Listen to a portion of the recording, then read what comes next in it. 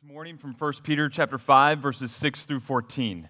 We'll actually start at the last part of verse 5. It'll be on the screens, or you can open your Bible or turn on your Bible, whatever it may be. 1 Peter chapter 5, starting in verse 5 at the end. God opposes the proud, but gives grace to the humble. Humble yourselves, therefore, under the mighty hand of God, so that at the proper time he may exalt you, casting all your anxieties on him because he cares for you. Be sober-minded. Be watchful. Your adversary, the devil, prowls around like a roaring lion, seeking someone to devour.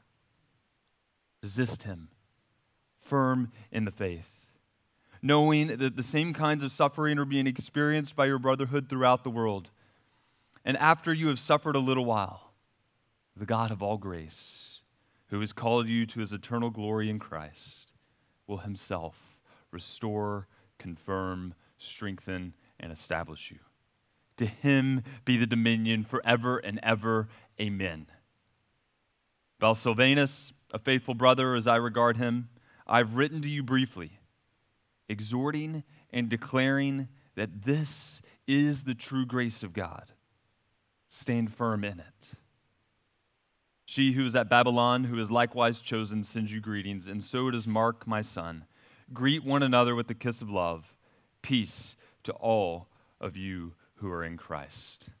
This is the word of the Lord. Let's pray. Father, we thank you for your word. God, we pray now as we wrap up this letter, God, that you would fill us with your Holy Spirit, God, to hear your word to us today. Lord, so that we might be strengthened in our faith to stand firm in your grace. God, give us ears to hear, myself included, so we might look more like Jesus. So we might, Lord, love one another like Jesus loves us. So we might go out into the world, Lord, with this week with thankful hearts, pointing back to you for all that you've given us to be thankful for. Lord, I just pray that now you would help us as we go to your word to understand, to apply it to our hearts, and to live it out in the days ahead. By your grace in Jesus Christ, I pray. Amen. You can be seated.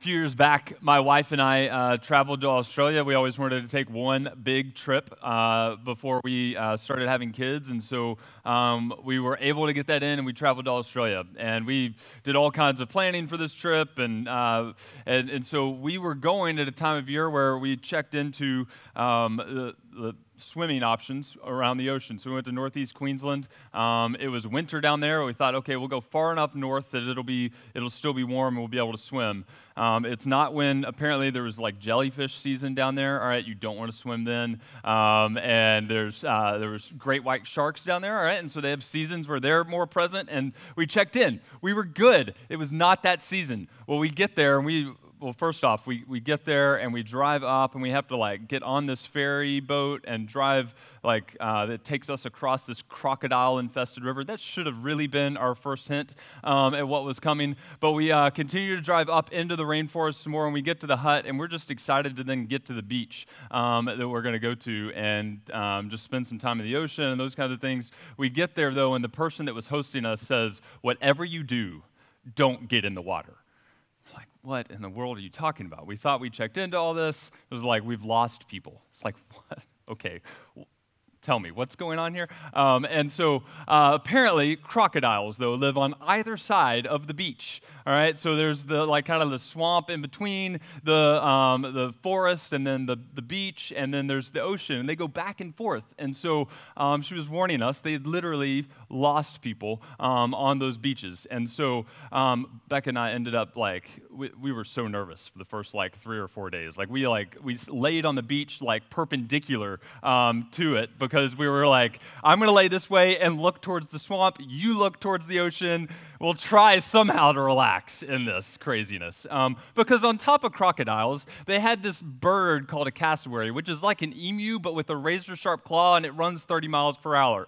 It's like a practically a raptor, okay? And so then we find out while we're there that, hey, you got to be careful about the leaves you touch, all right? Because some of the leaves on this on the hikes you go by actually have like glass-like shards on them, all right? And so just everything in Australia is out to get you, is what we found out, all right? And we were just like, we just want to get back to New Zealand where there's not snakes and there's nothing poisonous, and just like back to the Hobbiton, like Shire Hole, all right? And yet we did find a way to enjoy it, but we just spent the first 3 or 4 days complete nervous wrecks. Because at night even, like you could hear this bird just squawking, and Becca would swear to you it sounded like a child screaming, okay? But it was just a bird. Everything there is just out to get you.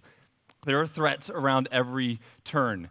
And in many ways, it was because, Australia is just not our home, right? Like, we're not used to those things. Because we came up on a hike one time with a cassowary about 100 yards away.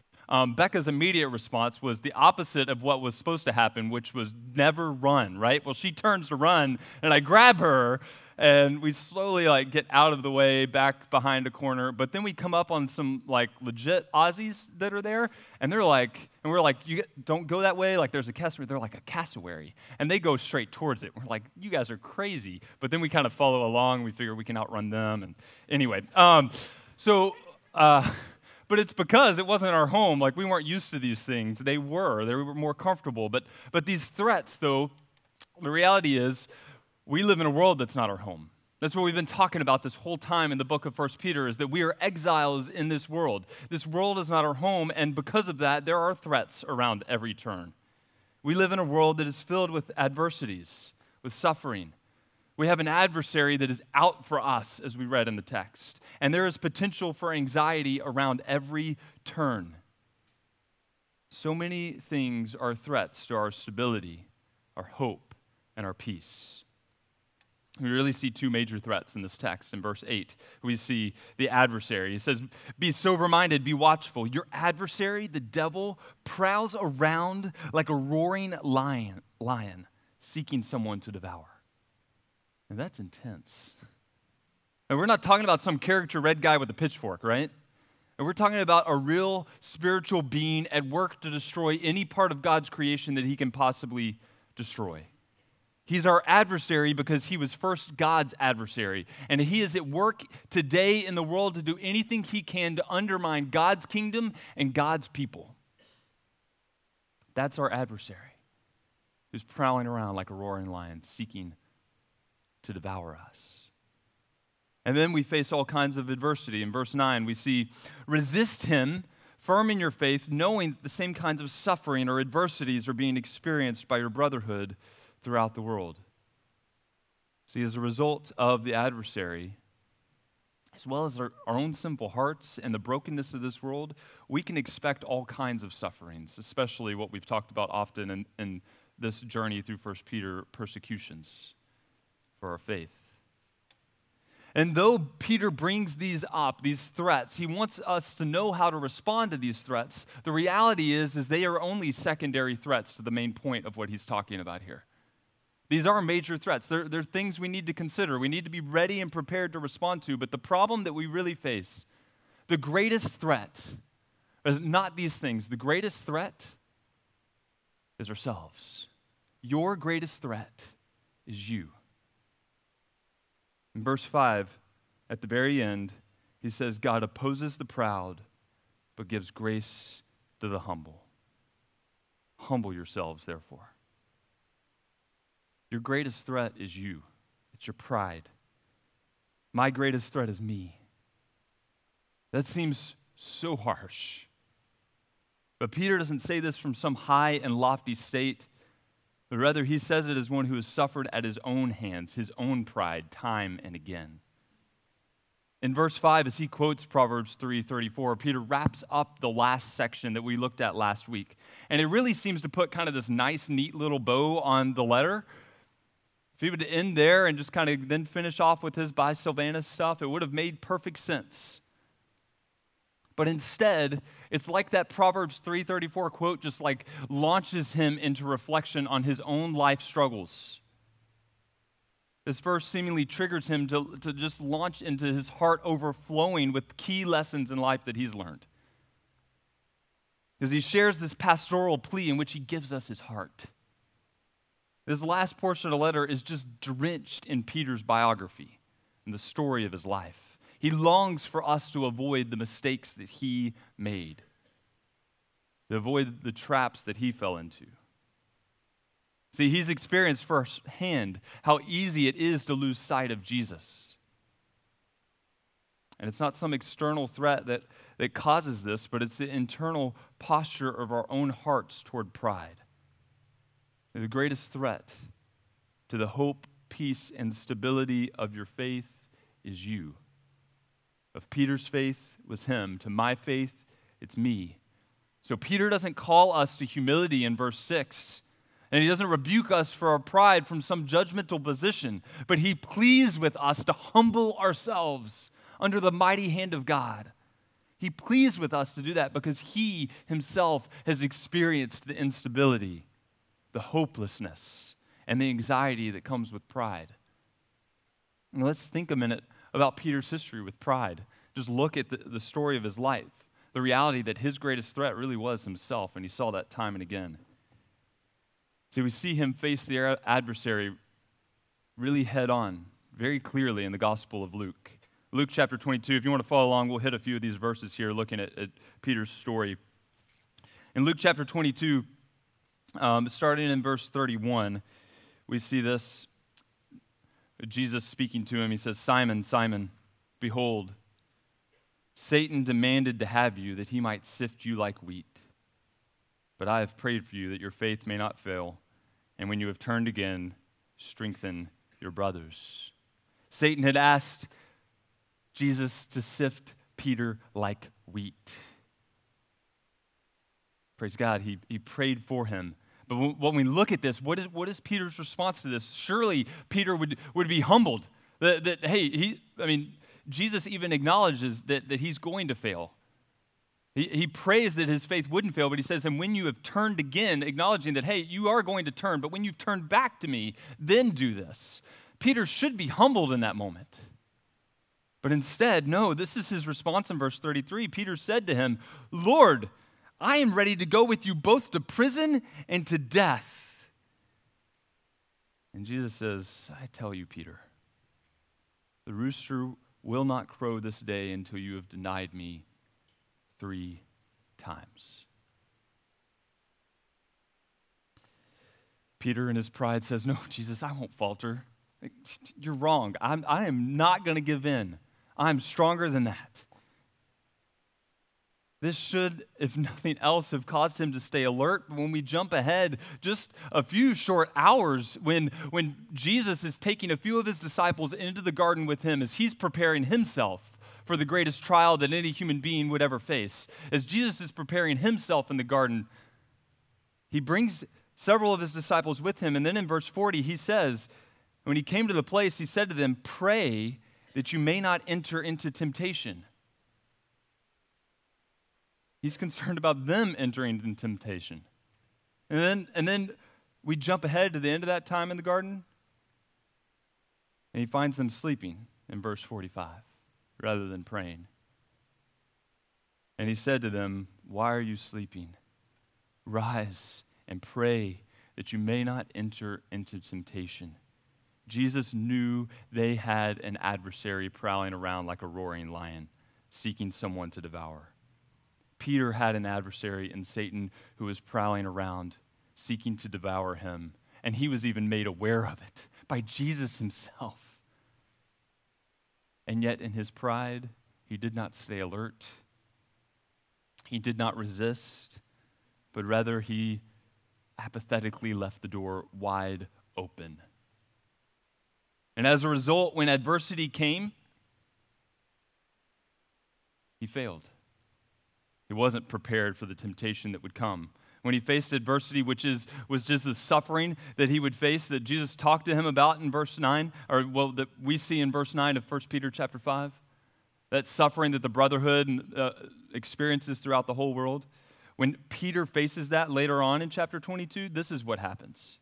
He wasn't prepared or alert, and as a result, he fails. Verse 54, they seized Jesus and led him away, bringing him into the high priest's house, and Peter was following at a distance. And when they had kindled a fire in the middle of the courtyard and sat down together, Peter sat down among them. Then a servant girl, seeing him as he sat in the light and looking closely at him, said, "This man also was with him." Here's the opportunity where he said, "I will follow you to prison or to death." But instead, verse 57, Peter denied it, saying, "Woman, I do not know him." And a little later, someone else saw him and said, "You also are one of them." And Peter said, "Man, I am not." And after an interval of about an hour, still another insisted, saying, "Certainly, this man also was with him, for he too is a Galilean." But Peter said, "Man, I do not know what you are talking about." And immediately, while he was still speaking, the rooster crowed, and the Lord, like Jesus himself, turned and looked at Peter. Imagine that moment. And Peter remembered the saying of the Lord, how he had said to him, "Before the rooster crows today, you will deny me 3 times." And he went out and wept bitterly. That is sobering. Time after time, Peter was confronted with either suffering with Jesus or denying him, and out of a prideful belief that he can better protect himself than Jesus could in that moment, he anxiously responds with denial.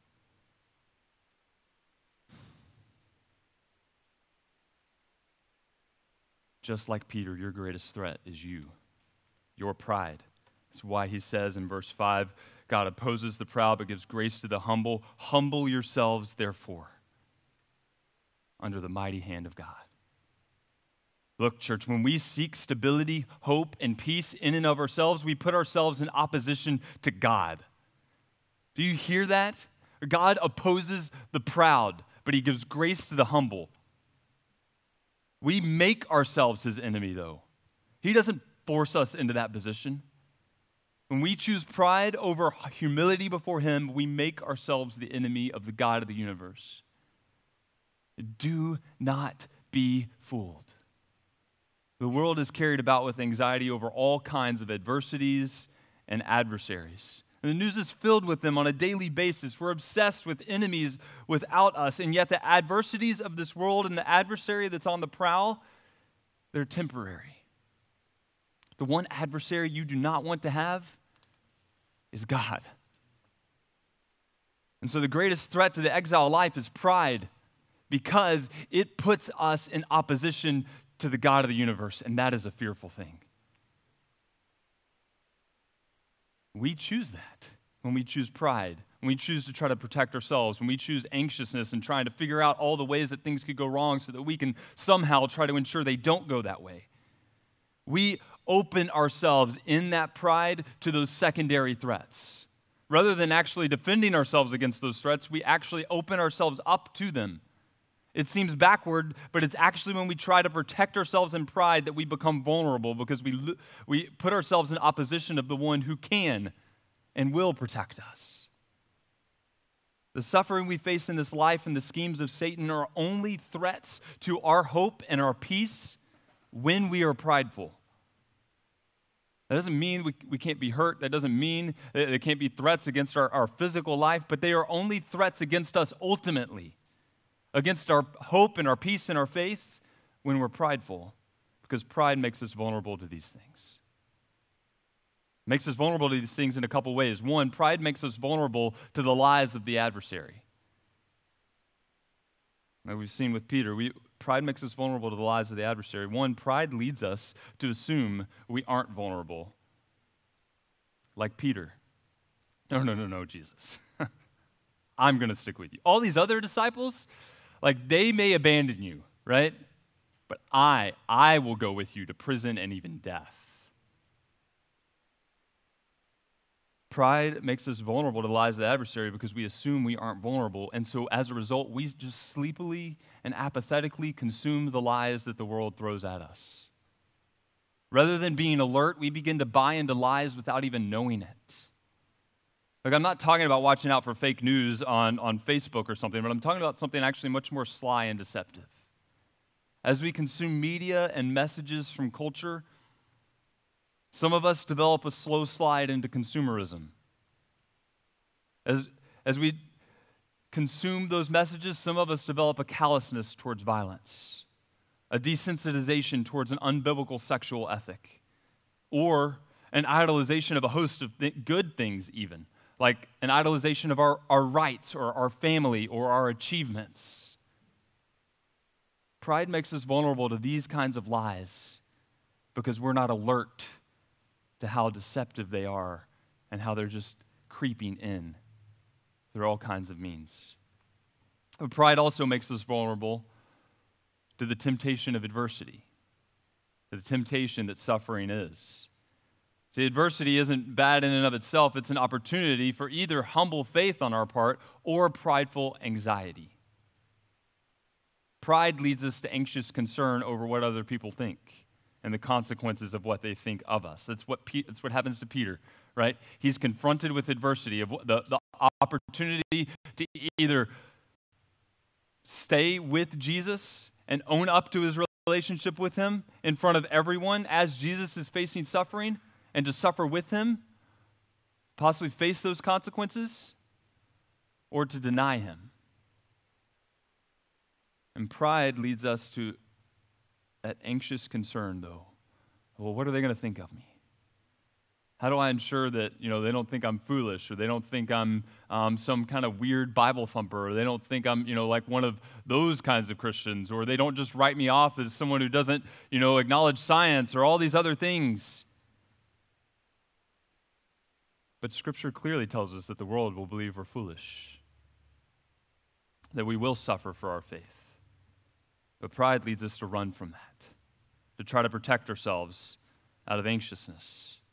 And then the temptation of adversity also, we see that pride leads us to try to anxiously control things. See, pride trusts in self for protection rather than God. And so as we try to avoid adversity, we get anxious because we're conceiving of all the possible ways that something could go wrong. Our imagination just runs wild. And we allow that to happen because we're like, if I can just think of all the ways it can go wrong, then I can somehow try to manage the risk of the situation, and I can fix it. Pride leads us to anxiously try to control things. We see this in Peter's walking on water. He doesn't start in that anxiousness, right? He sees Jesus walking on water, and he says, hey, Jesus, call to me, and I'll step out. And he's looking at Jesus, and he's focused on him, and he's waiting for him to tell him to get out of the boat and follow. He doesn't assume. He doesn't pridefully assume and get out of the boat, but rather he waits for Jesus, and when Jesus calls, he then steps out in humble faith. But then something happens while he's out there. It's not the external storm that actually sinks him in the ground. It's not the adversity around him, but rather he begins to pay attention to all of that over Jesus. And he begins to have anxiety because he's trying to figure out, how am I going to keep myself up? Like, I'm out here, there's no way I can actually stay up. And he starts thinking about I, rather than Jesus, who's the one who invited him out there. And his anxiousness in his pride leads him to begin to sink.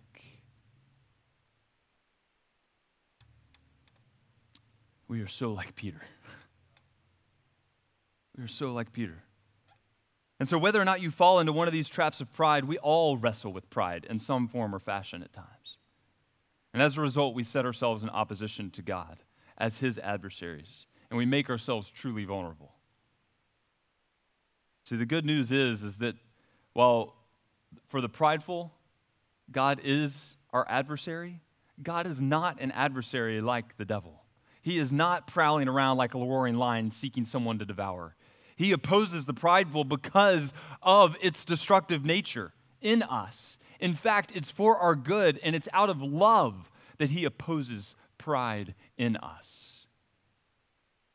And even better news, as he opposes us, as we're his enemies, he showed his love for us, according to the book of Romans. He showed his love for us that while we were his enemies, Jesus died for us. God sent his only son for those who stand in opposition to him. amazing news. God loves and longs to restore us despite our destruction of ourselves and our destruction of the world around us that He created. Despite our prideful running from His good design, He loves us so much that He would send His Son to die for us. And we see that restoration, that grace poured out in Peter's life as well.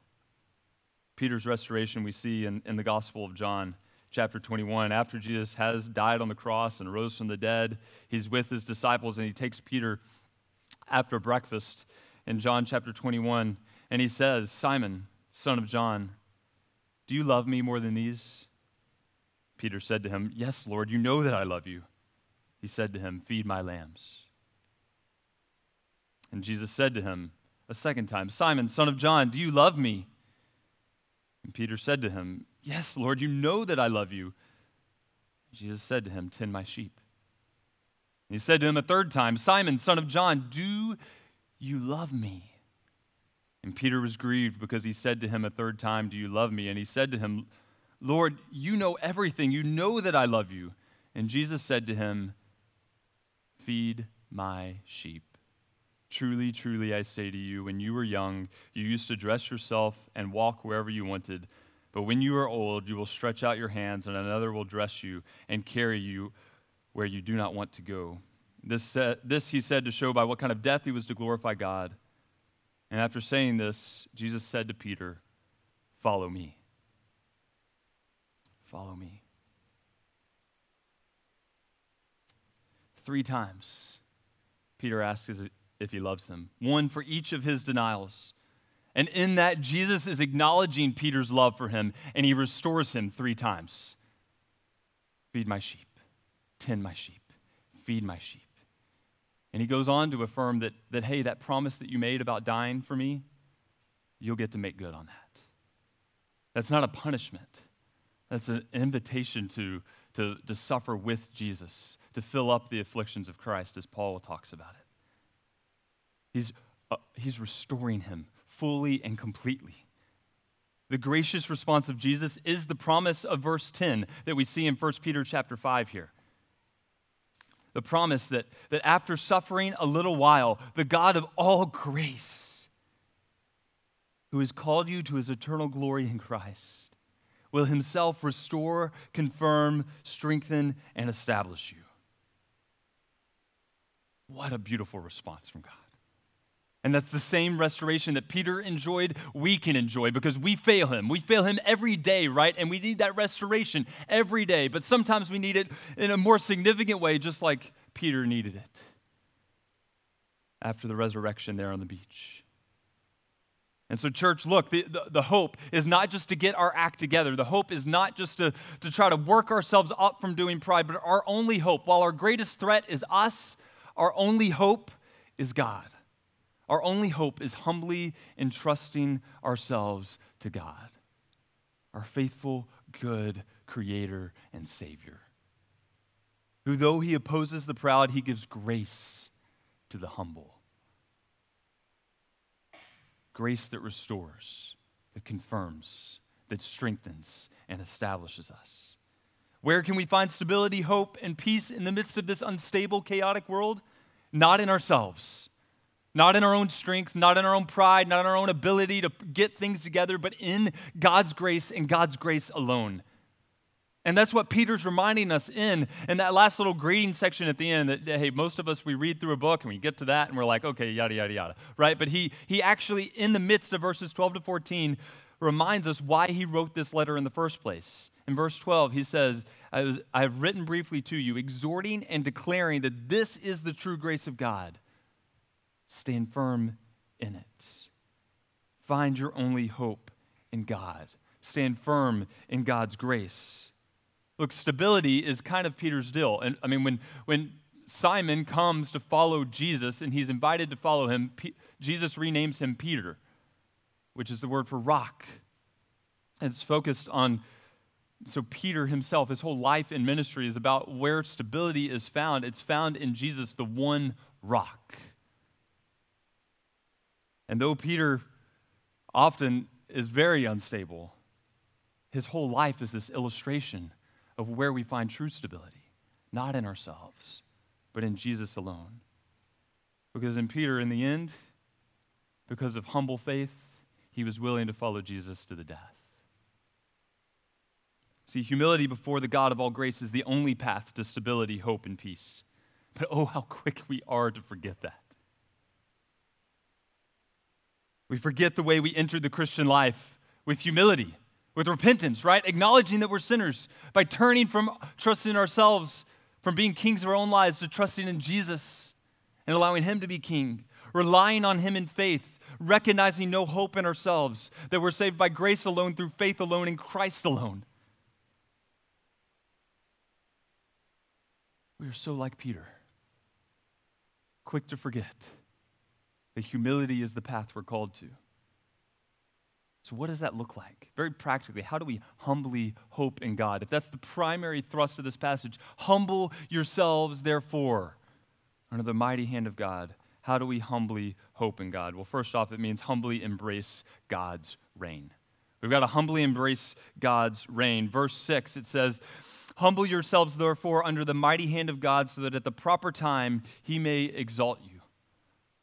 Humbly embracing God's reign means that we're submitting to God's will in his word, no matter what the circumstances are, knowing that God's mighty hand, his power, can and will carry you through whatever adversities you face on the way to his promised glory.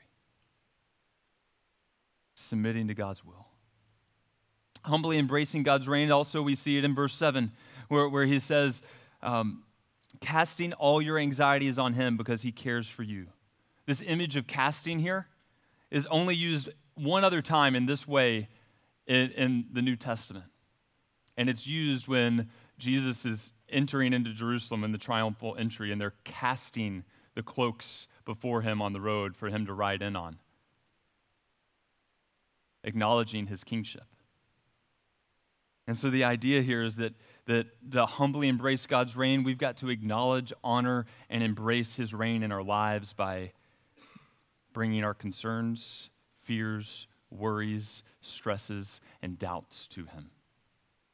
Casting our anxieties on him is a way that we actually honor him as king, knowing that he loves us far more than we love ourselves, that he's a good king because he cares for us. Then in verse 10, we read this, after you have suffered a little while, the God of all grace, who has called you to his eternal glory in Christ, will himself restore, confirm, strengthen, and establish you. To humbly embrace God's reign in our lives, we must be resting in his gracious reign, knowing that when we fail, he can and will restore us to something even better than before. He's a redeeming, restoring God. And then finally, humbly and embracing God's reign means rejoicing in his powerful, loving, and gracious reign, knowing that his kingdom is unending. Like Peter finishes out this section, to him be the dominion forever and ever, amen. He's rejoicing in God's forever reign. So we've got to humbly embrace God's reign in our life in these ways. But we've also got to humbly engage the adversary. Part of humbling ourselves is that when we humble ourselves under God and we put ourselves on his side, we gain an adversary from the other side. And so we've got to humbly engage the adversary. We've got to stay alert. Verse 8 it says, be sober-minded, be watchful. We've got to know the ways that we are tempted. We've got to avoid the easy openings for attack. It's different for every one of us. It's different for Peter than it was for us, but all of it, we all falter and are put to sleep when we become prideful rather than staying alert. And so we've got to hear the warnings of this word on a regular basis, not just from this pulpit on Sundays, but day in and day out ourselves in community as well. And we've got to be praying for strength. What did Jesus say to the disciples? Pray that you might not enter into temptation. And so we humbly engage the adversary by staying alert. Do not let pride lead to apathy. And then it's also in verse 9, we humbly engage the adversary by actually taking action. It says, resist him firm in your faith. This idea of resist here is not this passive kind of sit back and wait and ready to be on the defense, but resist is this active engagement. It's kind of the opposite of that like sports cliche you hear of the best offense is a good defense. Instead, it's actually resist him here is really the best defense is a good offense. Like take action against him. How? I'm not talking about exorcisms and naming demons or anything like kind of funky like that. What I'm talking about is saturating yourself with the promises of God's word, because this is the sword of the Spirit. All right, so saturate yourselves with the promises of God's word, because it says resist him. How? Firm in your faith, which has content, which has promises. And so resist him firm in your faith. Saturate yourselves in the promises of God. But then the rest of that verse reminds us of one other aspect of what taking action looks like. It says, resist him firm in your faith, knowing that the same kinds of suffering are being experienced by your brotherhood throughout the world. We've got to invite community into the fight with us. We're not in this alone. The adversities we face are things our brothers and sisters have faced before us and are going to face after us.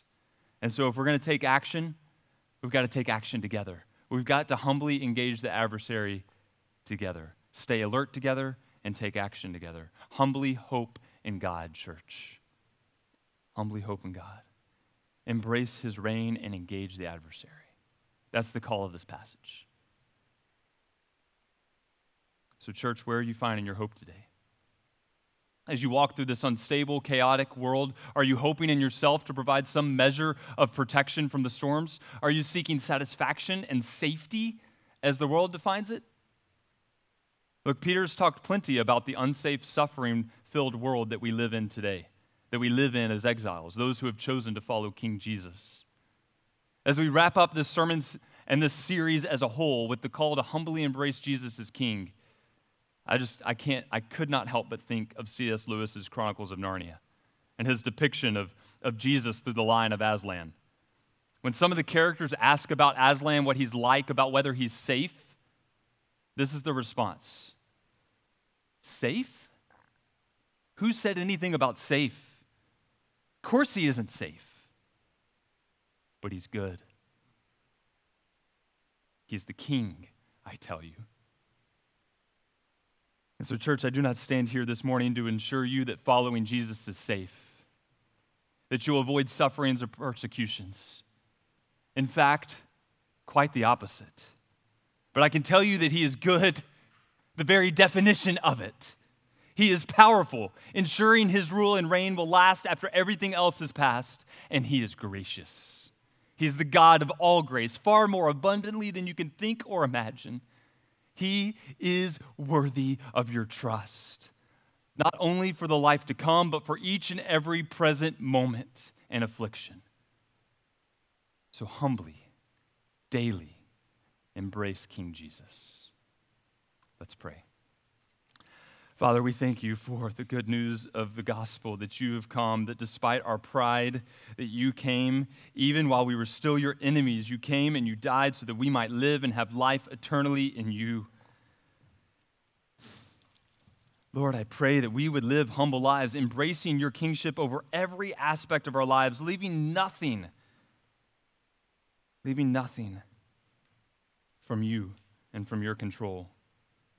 God, I pray that you would just move and work in us, that we would be a people that are humbly and submitting to you as King, that we would be a people that walk in humility towards one another and towards you, that we stay alert against the enemy, and that we're able to walk through adversity with a stableness, a steadiness of hope and faith and peace that shows your goodness and your power and your grace to the watching world around us in such a way that people cannot help but see that there's something different, not about us, but about you and how great and glorious and mighty you are, God. So I pray that for all of us struggling with pride this morning, God, that we would repent of our sinful ways, that we would repent of the pride in our lives, God, and that we would humble ourselves.